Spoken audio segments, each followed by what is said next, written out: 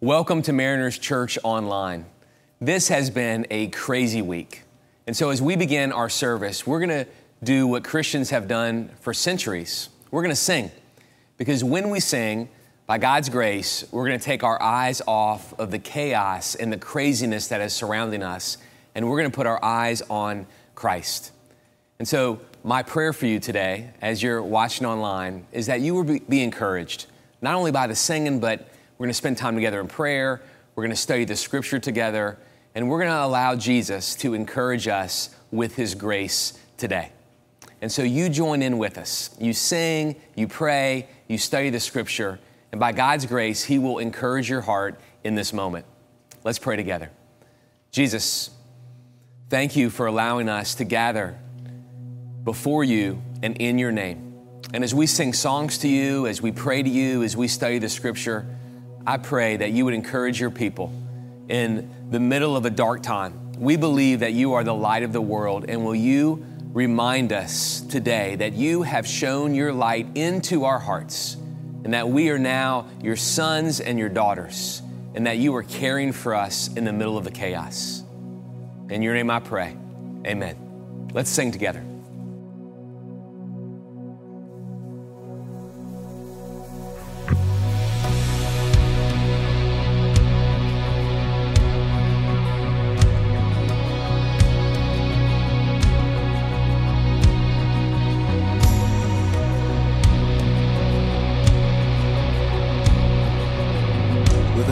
We open our praises to you, Jesus. Let our praise be your welcome. Let our songs be a sign we are here for you. We are here for you. Let your breath from heaven, fill our hearts with your life. We are here for you. We are here for you. To you our hearts are open, nothing here is hidden. All I want desire.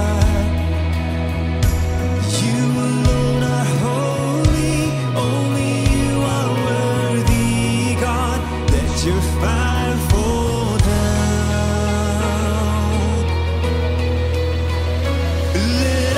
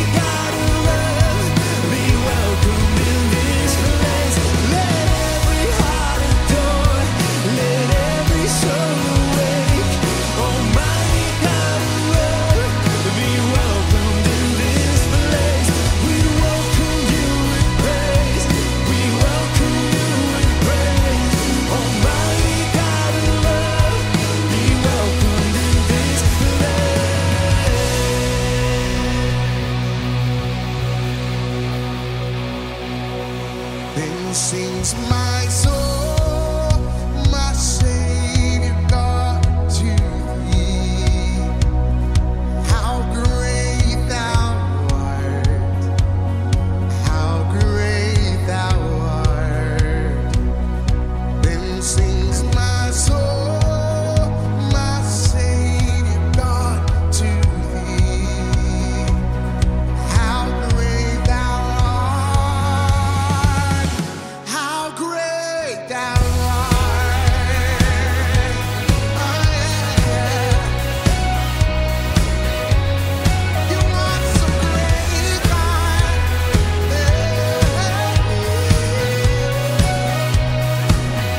Oh, Lord, my God. When I, in awesome wonder, consider all the worlds thy hand hath made, as I see the stars, and I hear the rolling thunder, thy power throughout the universe displayed. Then sings my soul, my Savior God, to thee. How great thou art, how great thou art. Then sings my soul, my Savior God, to thee. How great thou art, how great thou art. Oh, you're so great, oh God, in all the universe.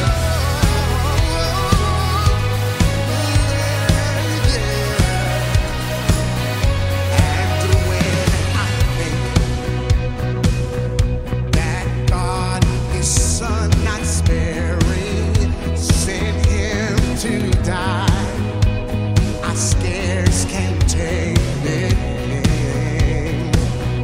That on the cross, my burden gladly bearing, He bled and died to take away my sin. Then sings my soul, my Savior God, to thee. How great thou art, how great thou art. Then sings my soul, my Savior God, to thee. How great thou art, how great thou art.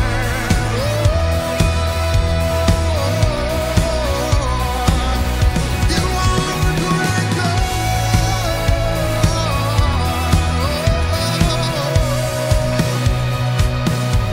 When Christ shall come with shout of acclamation and take me home, where joy shall fill my heart, then I shall bow in humble adoration and then proclaim, my God, how great thou art. Then sings my soul, my Savior God, to thee. So great, how great thou art, how great thou art. Then sings my soul, my Savior God, to thee. How great thou art, how great thou art.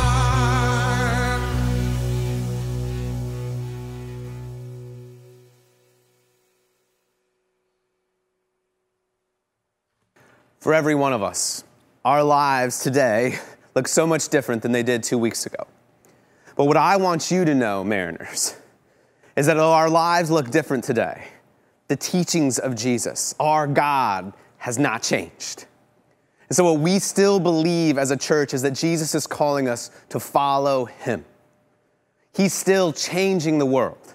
And so as a church, we can follow him, to love our neighbor, even if that neighbor is that person sitting next to us on the couch. We still believe that our God is saying that he will heal us.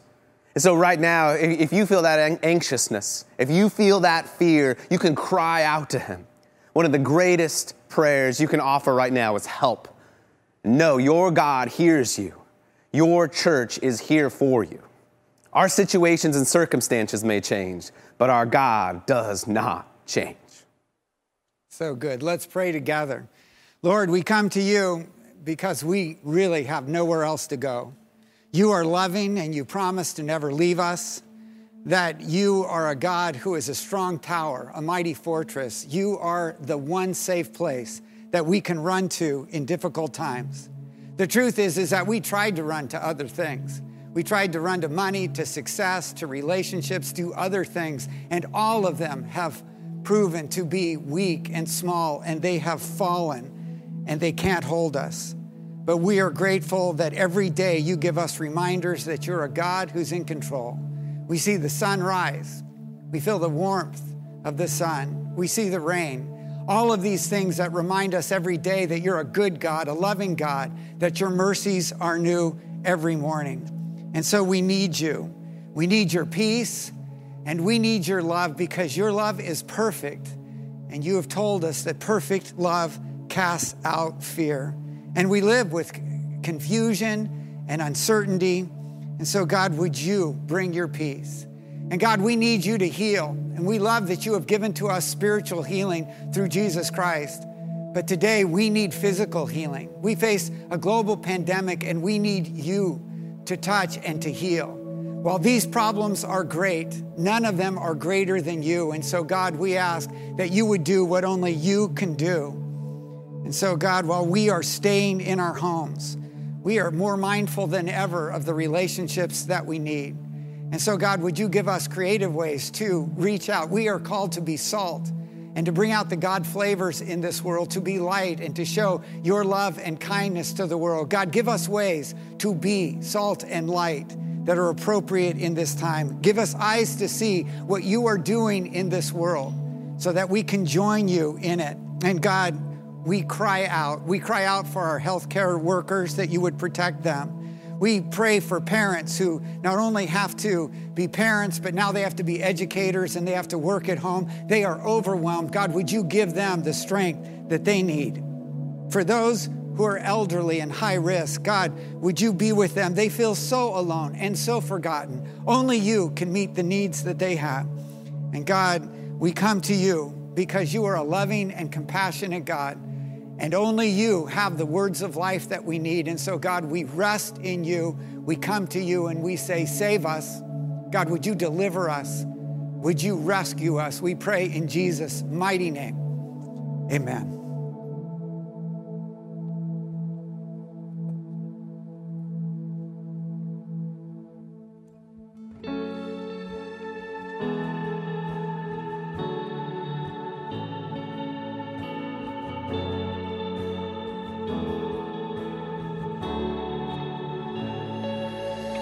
Let the King of my heart be the mountain where I run, the fountain I drink from. Oh, he's my song. Let the King of my heart be the shadow where I hide, the ransom for the life. Oh, he's my song. You are good. Good, oh, you are good, good, oh, you are good, good, oh.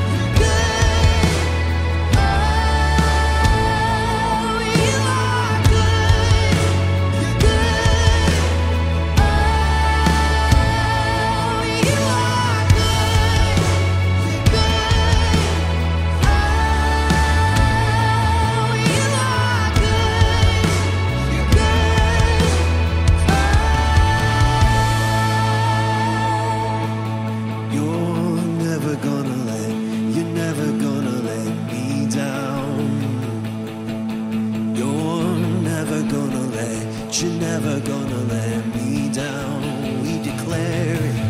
You're never gonna let me down. Sing faith. You're never gonna let me down. You're never gonna let me down. You're never gonna let me down. You're never gonna let me down.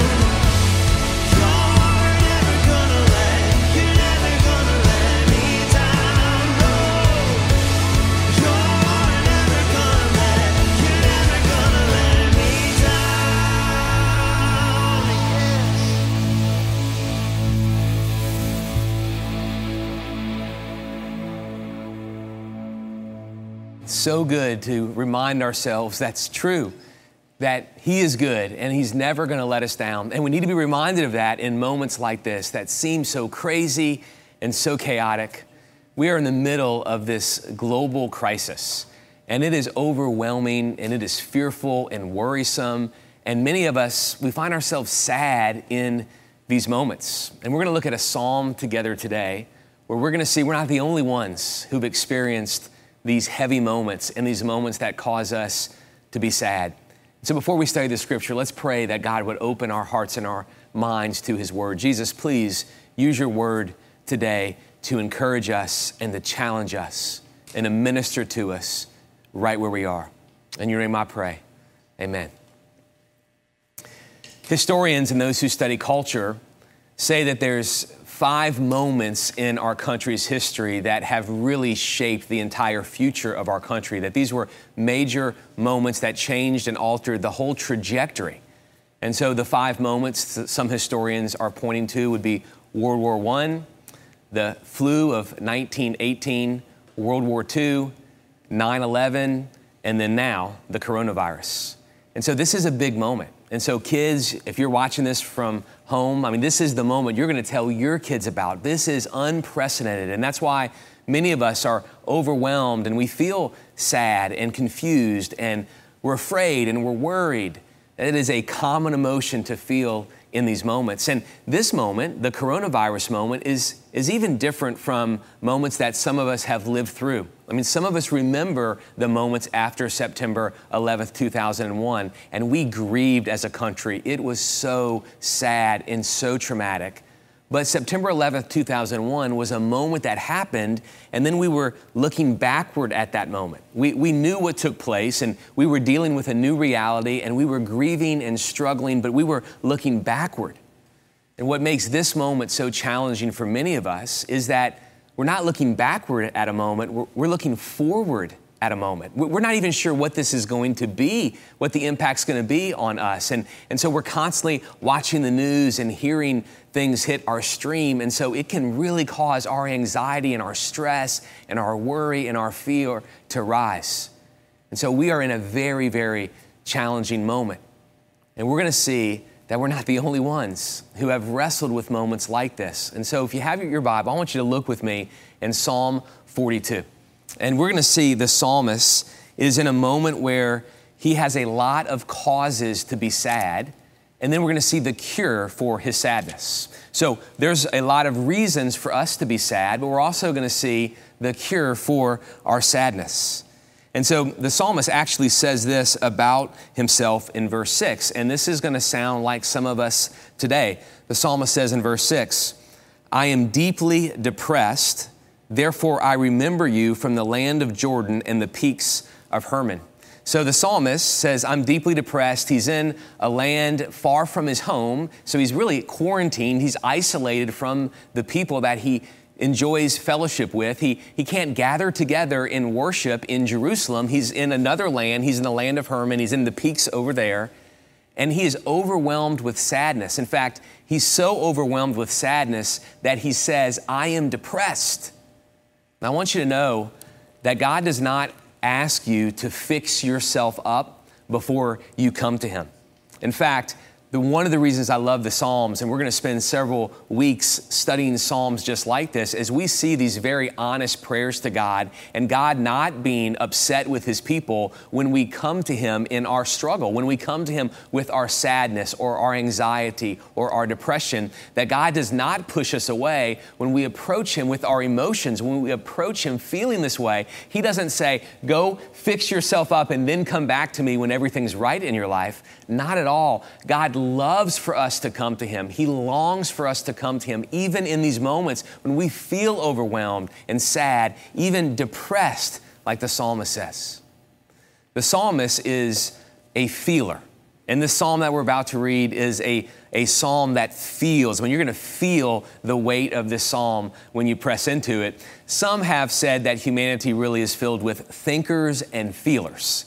That some of us process first through thinking about the situation, and some of us process first by feeling our way through the situation. Now, both groups of people both think and feel, but what's our first inclination? Is it to think our way through a situation or to feel our way through a situation? And we need both. I mean, we need thinkers in our lives and feelers in our lives.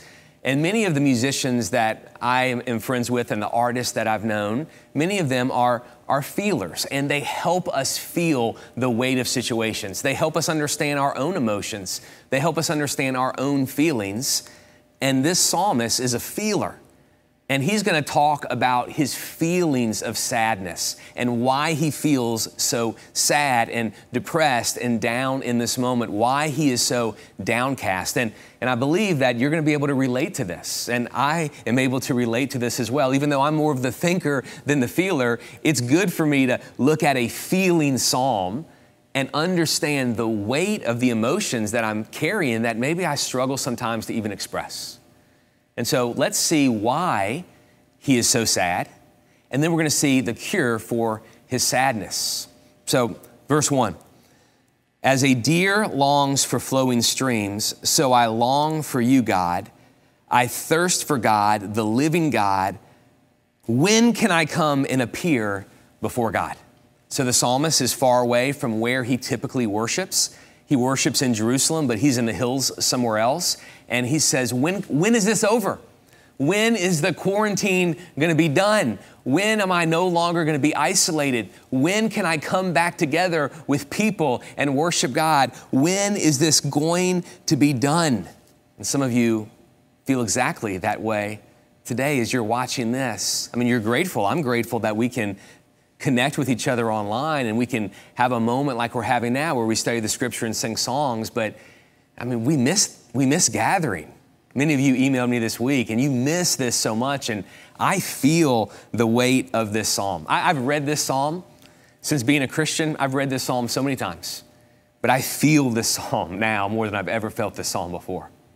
Because I miss being able to be together and to hear you sing and to see you and shake hands on the patio and be together. I feel the weight of this moment. He feels separated from people, and perhaps that's exactly how you feel. This week, I thought about it. I miss your bad singing. Now, some of you are great singers, but a lot of you are like me. I am not a great singer. I have historically been referred to as a very bad singer, and I miss hearing bad singing. Hang with me, here's why. There was a friend of mine one time at church who told me, I love to hear you sing, Eric. I love it when you sing loud at church. And I said, Tony, why? Why is it that because I'm not a good singer, why do you love to hear me sing?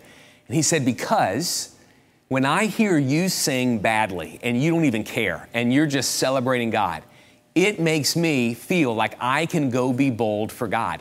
Because if you can be bold and sing, even though you sing badly at church, then I can go be bold and do things that I don't think I should do. Kind of interesting way to think about it. But that's why we miss that. We miss the moment when we even hear bad singing because we're surrounded by people and we're reminded that we're in community. This psalmist misses that. He feels separated. When is this going to end? When can I go back to the temple, he's asking. When is the isolation going to be over? And he is praying to God. When can I come before you with other people? I want this moment to end. And perhaps that's how you feel now. I mean, 1 week in, and when, God, when is this going to be over? I feel that. I feel the weight of this as well. That's not the only reason he's sad, though. Look at the next set of verses. Verse 3, he says, my tears have been my food day and night, while all day long people say to me, where is your God? Some people, when they're stressed, they stress eat. When they're overwhelmed, they eat more. Other people, when they're overwhelmed, they lose their appetite. The psalmist is one who loses his appetite. He says, all that I've been eating is my tears. I'm so overwhelmed with sadness that I don't even hunger for food right now. I want God, I'm hungry after God, but all I'm physically eating, he says, is my tears, both day and night, which means he's not sleeping. So he's not eating, he's not sleeping, and he is eating, he says, his tears both day and night. And nighttime is often for us, it's the worst. When we're overwhelmed with thoughts of anxiety, when we're overwhelmed with thoughts that are weighty and dark, I know even personally, nighttime is the worst. And he's saying, I can't sleep because as I sleep, I think of all of these things and all of these thoughts are entering my mind. I'm sad because I can't gather, and I'm sad because I'm just overwhelmed with this situation. And then he says this, people are poking fun at me and saying, where is your God? Where is your God? And maybe that's how you feel, or maybe you have some friends who have said, hey, you're a Christian. Where is your God in this? Why doesn't your God stop this? Why doesn't your God fix this? And maybe you've felt that way. Listen, the psalmist felt that way. All of the people who were saying, where is your God in this, actually got to him. And maybe it's getting to you as well. I mean, he's feeling the weight of this. Now, he knows in his mind that God is good. He knows it, but things don't feel so good right now. I mean, here's what we know. This is what we know in our minds, but oftentimes we don't feel this. We know that God created this perfect world and everything was good and everything was perfect and at peace.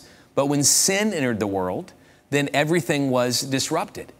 And so theologians will say of sin entering the world that we now have a fallen creation and we're surrounded by fallen people who are not perfect in a world that's not perfect.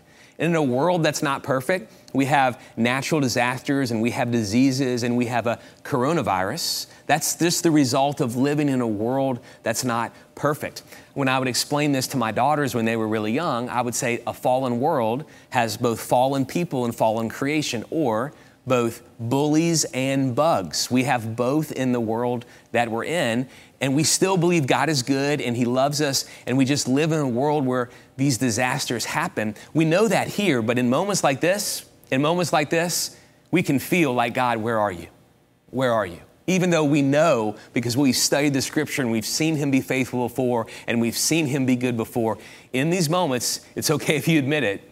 The psalmist says, God, all the people are saying, where are you? And it is really making me sad. He says another reason for his sadness. By the way, it's going to get encouraging in a moment because you're going to see the cure for his sadness, but he's just being honest about how overwhelmed he is in this moment. He says in verse 4, I remember this as I pour out my heart, how I walked with many leading the festive procession to the house of God with joyful and thankful shouts. So he has memories of better days. He has memories of better days. In a moment like this, sometimes the memories of better days in the past, they're like a double-edged sword. we love the great memories of the past, but they also are a bit painful because those memories remind us that the situation we're in now isn't as good as what it was in the past. And so the good memory for the psalmist is this double-edged sword. He's grateful for the good memory, but he's also sad that his current reality isn't as good as what it used to be. So he's filled with sadness. That's the causes. And this is exactly the moment we're in right now, right? We can't gather together, verse 1 and 2. We have people who are saying, where is your God? And it's perhaps getting to us, verse 3. And verse 4, we have memories that are better than our current situation. We are exactly in the moment the psalmist is in. But now the psalm is going to turn. And in verse 5, we're going to see the cure for the sadness. We're going to see the cure. You know, there's often false cures that people run to, false cures. And you've probably run to some false cures in your life. I've run to many. When I was a little kid, I was told that to get into the space program, I wanted to be an astronaut when I was in 3rd grade. And to get in the space program, you needed to have perfect eyesight, 20/20 eyesight. And my eyesight was not that. And people said, if you'll eat carrots, if you'll eat a bunch of carrots, they will improve your eyesight. It's not true. Now, carrots are good and they're healthy, but they don't improve your eyesight. It's a false cure. Another false cure. When Kay and I were on vacation one time, I got stung by a jellyfish, and she told me, as well as other people told me, that if you'll pee on the sting, that the sting will go away. And I want to confess that is not true. It is funny to tell your friends to pee on the jellyfish sting, but it is not going to cure. That's a false cure. And there's some false cures for your sadness too. There's false cures for your sadness. You've heard some of the false cures, and you've run after some of the false cures, as have I, and they haven't cured our sadness. A new job doesn't cure sadness. Another relationship doesn't cure the sadness. A possession, getting something new, doesn't cure our sadness. What false cures have you run to? Where have you run to overcome the sadness that perhaps you're experiencing? We all want to fight the sadness in our life, but there's false cures that we're invited to try, and we know the longer we live that they don't really cure our sadness.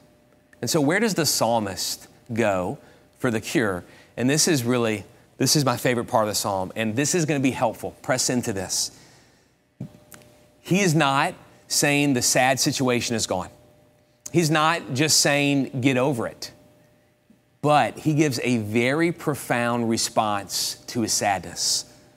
Verse 5. Why, my soul, are you so dejected? Why are you put in such turmoil? Put your hope in God, for I will still praise him, my Savior and my God. Here's what he does. Check this. This is so important. He stops listening to himself and he starts talking to himself. He stops listening to himself and he starts talking to himself. There is a lot of news to listen to in this moment. And there's a line we cross from staying informed to then being consumed by the news in a trial that we find ourselves in. And just over the last week, I've even learned this in my own heart. I am much healthier emotionally. I am much healthier spiritually if I say to myself, okay, I'm going to stay informed once a day or twice a day, and I'll do some reading on the coronavirus then, as opposed to when it first happened, and every 15 minutes I was reading some new story and I was completely overwhelmed. It is much better if instead of listening to ourselves, we talk to ourselves. That's what the psalmist does. Listen to what he says to himself. He starts talking to his soul. Instead of listening to his soul talk to him, he says, why, my soul, are you so dejected? Why are you in such turmoil? And he tells his soul, he bosses his soul around. He says, soul, put your hope in God. I will still praise him, my Savior and my God. Martin Lloyd-Jones was a doctor who shocked the medical industry or the medical profession when he left medicine and became a pastor. And he wrote many books. He's one of my favorite pastors of old to read and listen to. He was the pastor at Westminster Chapel in London. And he wrote a book called Spiritual Depression. And we're talking about a psalm where the psalmist says, I am overwhelmed, I'm sad, and I'm depressed. And Martin Lloyd Jones wrote this book, and it's his most famous book. And it's so profound, and in it, he writes this about not listening to ourselves, but talking to ourselves. It's a long quote, but I want you to see it. This is what Martin Lloyd Jones wrote. The main trouble in this whole matter of spiritual depression, in a sense, is this, that we allow ourselves to talk to us instead of talking to ourselves. Have you realized that most of your unhappiness in life is due to the fact that you were listening to yourself instead of talking to yourself? The main art in spiritual living is to know how to handle yourself. You have to take yourself in hand. You have to address yourself, preach to yourself, question yourself, which is exactly what the psalmist does. He looks at his own soul and he says, soul, why are you so downcast? We have reason to be hopeful. We have reason to be joyful. And he tells his soul, put your hope in God. So I want to challenge you to preach to yourself. And so what should you preach to yourself?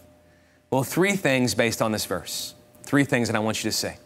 He says in the verse, put your hope in God. I will still praise him, my Savior and my God. That's what he preaches to his own soul. So number 1, you preach to yourself. You tell your soul, put your hope in God. In moments where you feel anxious, in moments where you feel sad and depressed, in moments which is so common in a situation like we're in now, where we feel so overwhelmed. In these moments, you tell your soul, put your hope in God. Put your hope in God. You don't have to live with the pressure of putting your hope in something else, because anything else you put your hope in will fail you. If you put your hope in the market will rise and fall. If you put your hope in a job, the job will come and go. If you put your hope in relationships, those relationships will change. You don't have to live with the burden and the pressure of putting your hope in things that come and go. And so put your hope, the psalmist says, put your hope in God. He's the sure place. He can handle you coming to him, even in your sadness, even in your depression, even in your anxiety. You run to him and you put your hope in God. Put your hope in God. When we put our hope in God, we find that we are still going to be going up a hill, that we are still going to be struggling in this moment. But Christ, who is the hope of glory, has moved into our lives. And so we put our trust in this God who loves us. We put our hope in him. I thought about this recently as I was mountain biking, and I took a phone out with a friend and shot this video to help us understand why we can put our hope in him. So take a look at this video from the mountain biking trails. Crystal Cove State Park is my favorite place in the entire world. I absolutely love it here. I love biking these trails. I love enjoying God's creation. And one thing that has happened more and more in recent months is I'm getting passed by guys on e-bikes. An e-bike is an electronic bike. It's a bike with a battery. And so I'll be huffing and puffing up a hill, just trying to get to the top, and somebody who's out without breaking a sweat just zooms right past me. Now, I'm not cracking on you if you have an e-bike. Not everyone who has an e-bike is out of shape, but it does seem like a lot of the guys who pass me in electronic bikes are out of shape. And these guys, without their own energy and without their own might, they are just able to zoom past me because they're not relying on their own power. They have power from another source. Just 2 weeks ago, I was coming up the other side of that hill to Fence Line, a trail right here, and this guy zoomed past me on an e-bike, and I was huffing and puffing trying to get to the top, and he looked at me, and it felt like he was kind of talking smack, like he had passed me. And so I said under my breath, "Of course that hill looks different, bro. You got a battery." And as I said that under my breath, I remembered that really as a Christian, this is exactly what I have. I have a battery. I have more than a battery. The Holy Spirit of God has moved into my life, and the hill looks different for me now.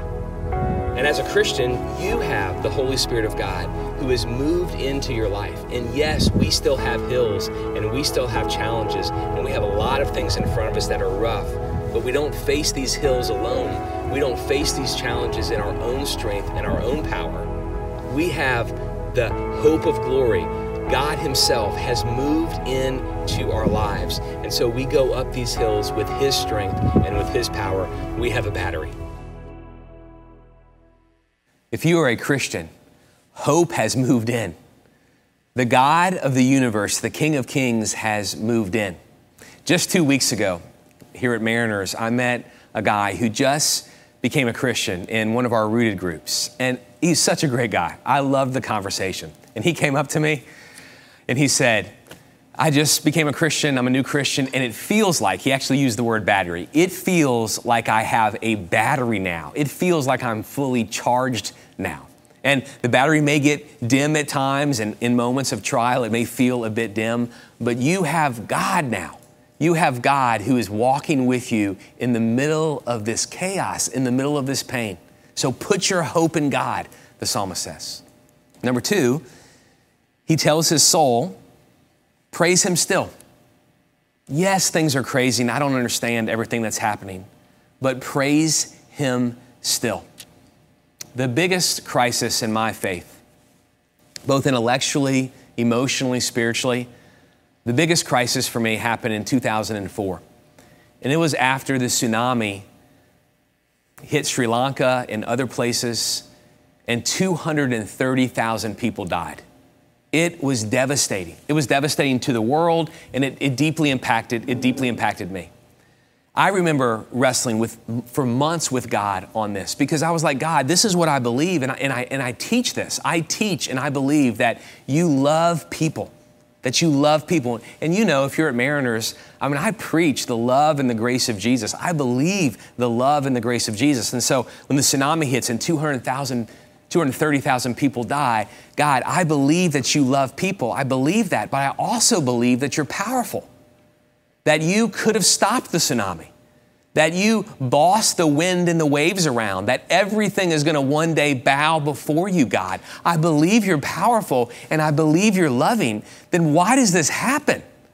For months I went to the Lord with that, and I struggled. And I wrestled intellectually, I wrestled emotionally, and maybe that's how you feel right now.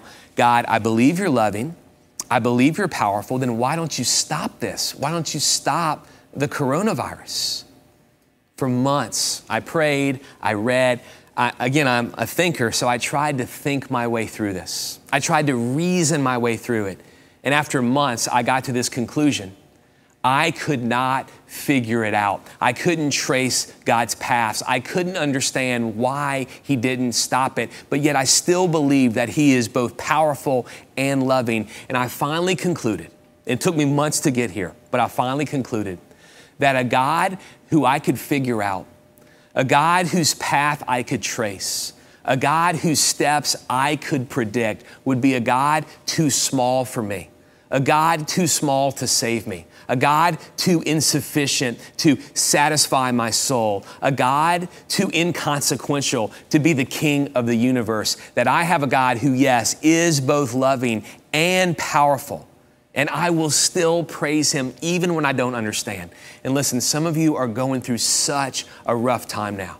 Not only with fear of the coronavirus, but your job has been impacted, your business has been impacted, you are overwhelmed with emotions on how to get through this moment. And you've gone to God and you're asking the deep question that people were asking the psalmist, where is your God in this? You've gone and you've asked that. And this is what we find in the scripture.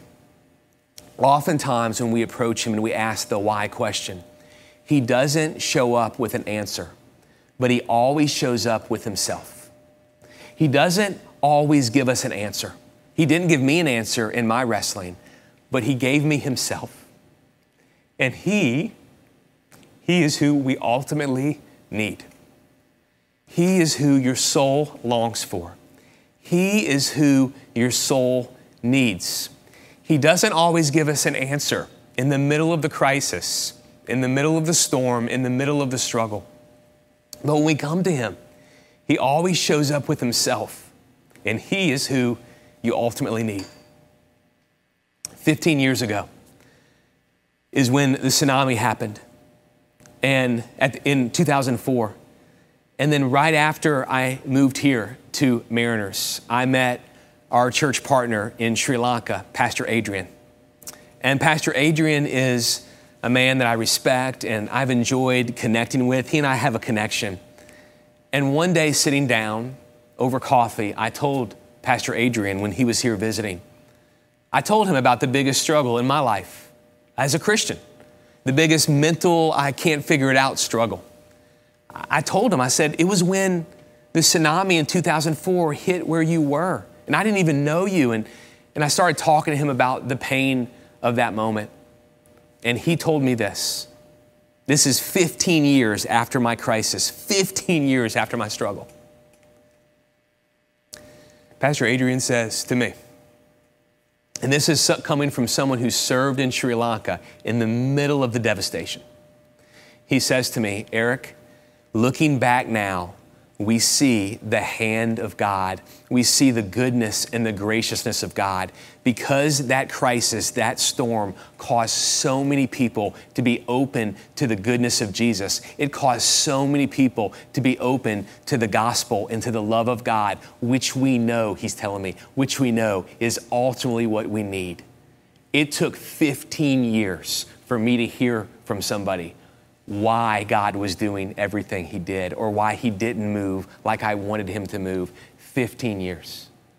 But God is still loving and he's still powerful. He may not answer your questions, but he'll bring himself to you and he's what you need. So number one, put your hope in God. Number two, praise him still. In the middle of the chaos, when things don't make sense, you tell your soul, we're going to sing, we're going to worship, we're going to praise him still, even when I can't trace the steps of God. And I'm glad I can't trace the steps of God because I want a God who's bigger than my understanding. I want a God who is beyond my comprehension. And I am going to praise him still. And then number three, you praise him still because he is your Savior.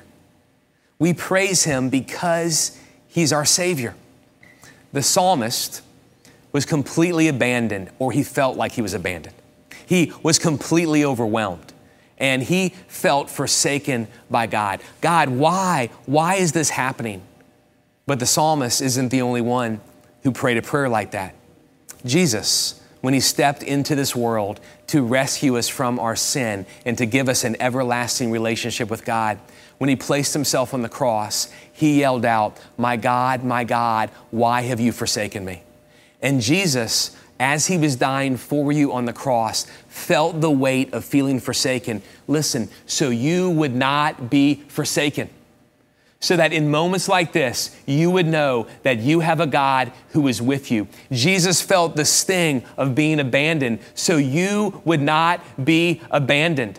So that you would know that your God is for you and with you in the middle of the crisis. That you have a God who, yes, is bigger than our comprehension. But you also have a God. You also have a God who is close, who will never leave you or forsake you.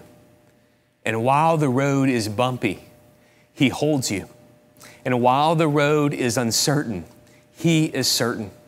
And so you preach to your soul the good news of Jesus. You remind your soul, my sins have been forgiven. My God has moved in. I have an everlasting home in heaven. I have peace and joy because Christ is my King. You preach the good news of Jesus to your soul. And you remind yourself that you have a Savior who loves you in the middle of it all. Why are you downcast, soul? Why? Put your hope in God. Still praise him, for he is our Savior and our God. J.I. Packer wrote a classic book called Knowing God. It's still known as one of the most classic works in the Christian faith. And in his chapter on adoption, you being adopted as his daughter, you being adopted as his son, he writes that this is the most profound truth that we must preach to ourselves over and over again.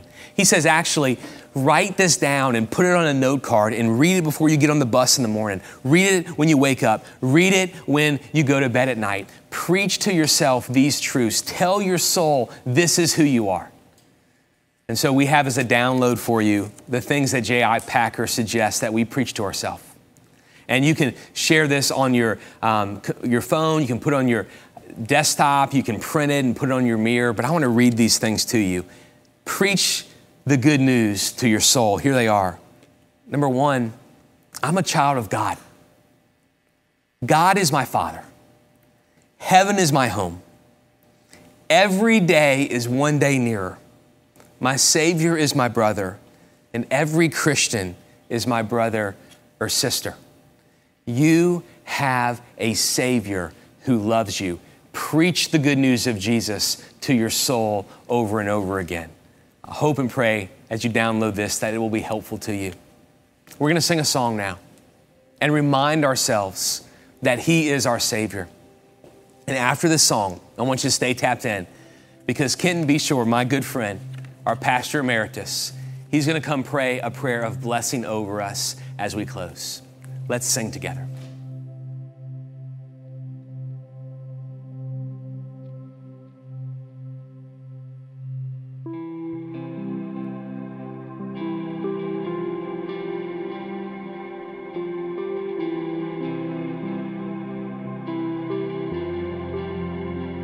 How great the chasm that lay between us, how high the mountain I could not climb. In desperation, I turned to heaven and spoke your name into the night. Then through the darkness, your loving kindness tore through the shadows of my soul. The work is finished and the end is written. Jesus Christ, my living hope.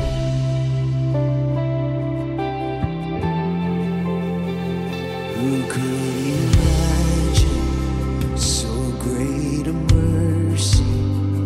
What heart could fathom such boundless grace? The God of ages stepped down from glory to wear my sin and bear my shame. The cross has spoken, I am forgiven. The King of Kings calls me His own. Beautiful Savior, I'm yours forever. Jesus Christ, my living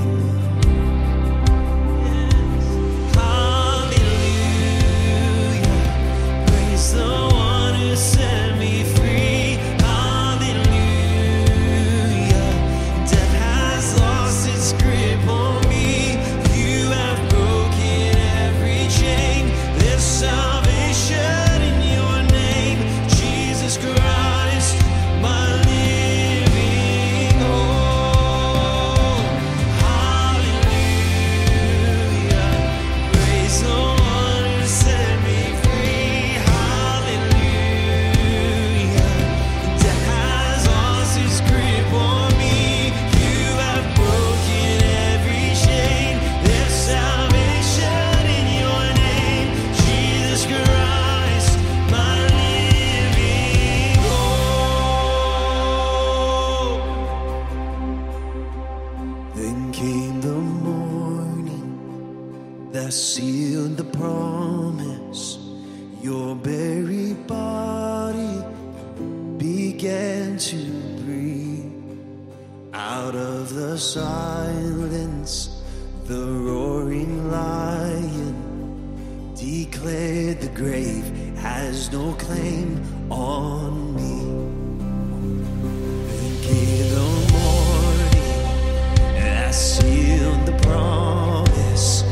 Your very body began to breathe out of the silence.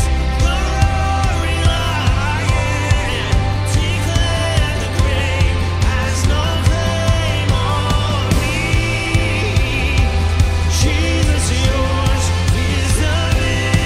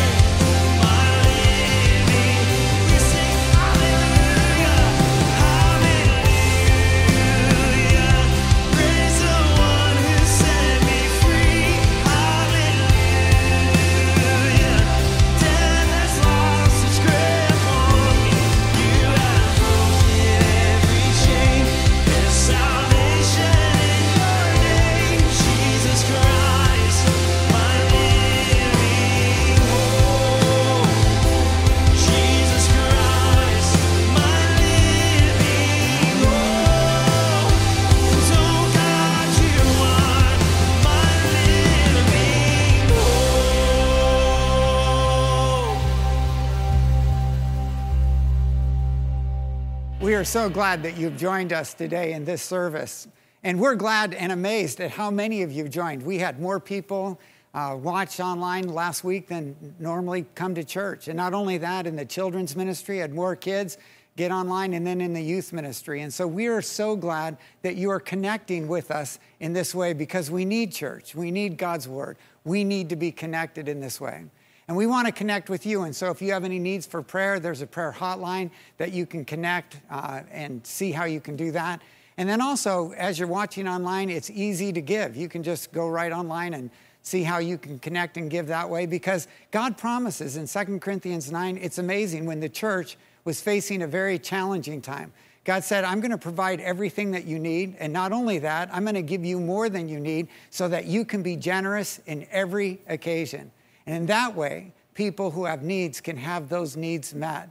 So God is going to meet the needs of the poor, the needy, the marginalized in this time through us and our generosity. And so we're so grateful that you continue to be generous. So hold out your hands like this and receive God's blessing. God, look at your children. They love you. Would you bless them and keep them, hold them fast with your love? Would you cause your face to shine upon them and be gracious to them? Would you lift up the light of your countenance? Would you turn your attention towards them when they cry out? And would you save and rescue? And God, would you give them your peace? We ask in the name of the Father, the Son, and the Holy Spirit. Live in God's grace.